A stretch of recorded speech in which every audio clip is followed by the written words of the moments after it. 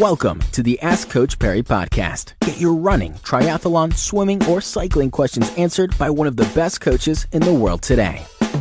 As we inch closer to the 100th episode of the Ask Coach Perry podcast, my name is Brad Brown, Lindsay Parry with me.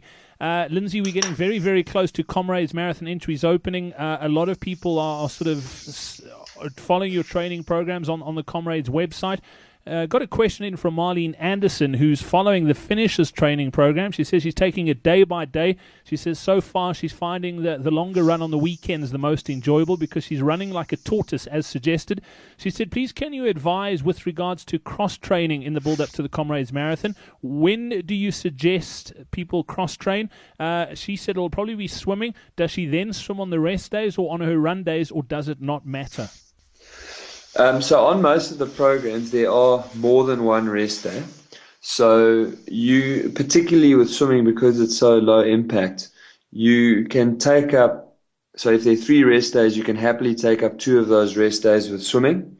But if you're swimming 3 to 4 times a week, I would still keep at least one day free so that it is a total rest day. And that's not just so that your body can recover, but it's also immensely just nice knowing that there's one day every week that you don't have to worry about how you're going to fit training, etc., into your day. And, you know, again, because of the low nature or the low impact nature of swimming, rather, it's fine to do swimming on the same day as running. So if you are a person that's fortunate enough to have enough time to train twice a day, most days of the week, then you could swim and run on those days quite happily, and it shouldn't affect your program too much.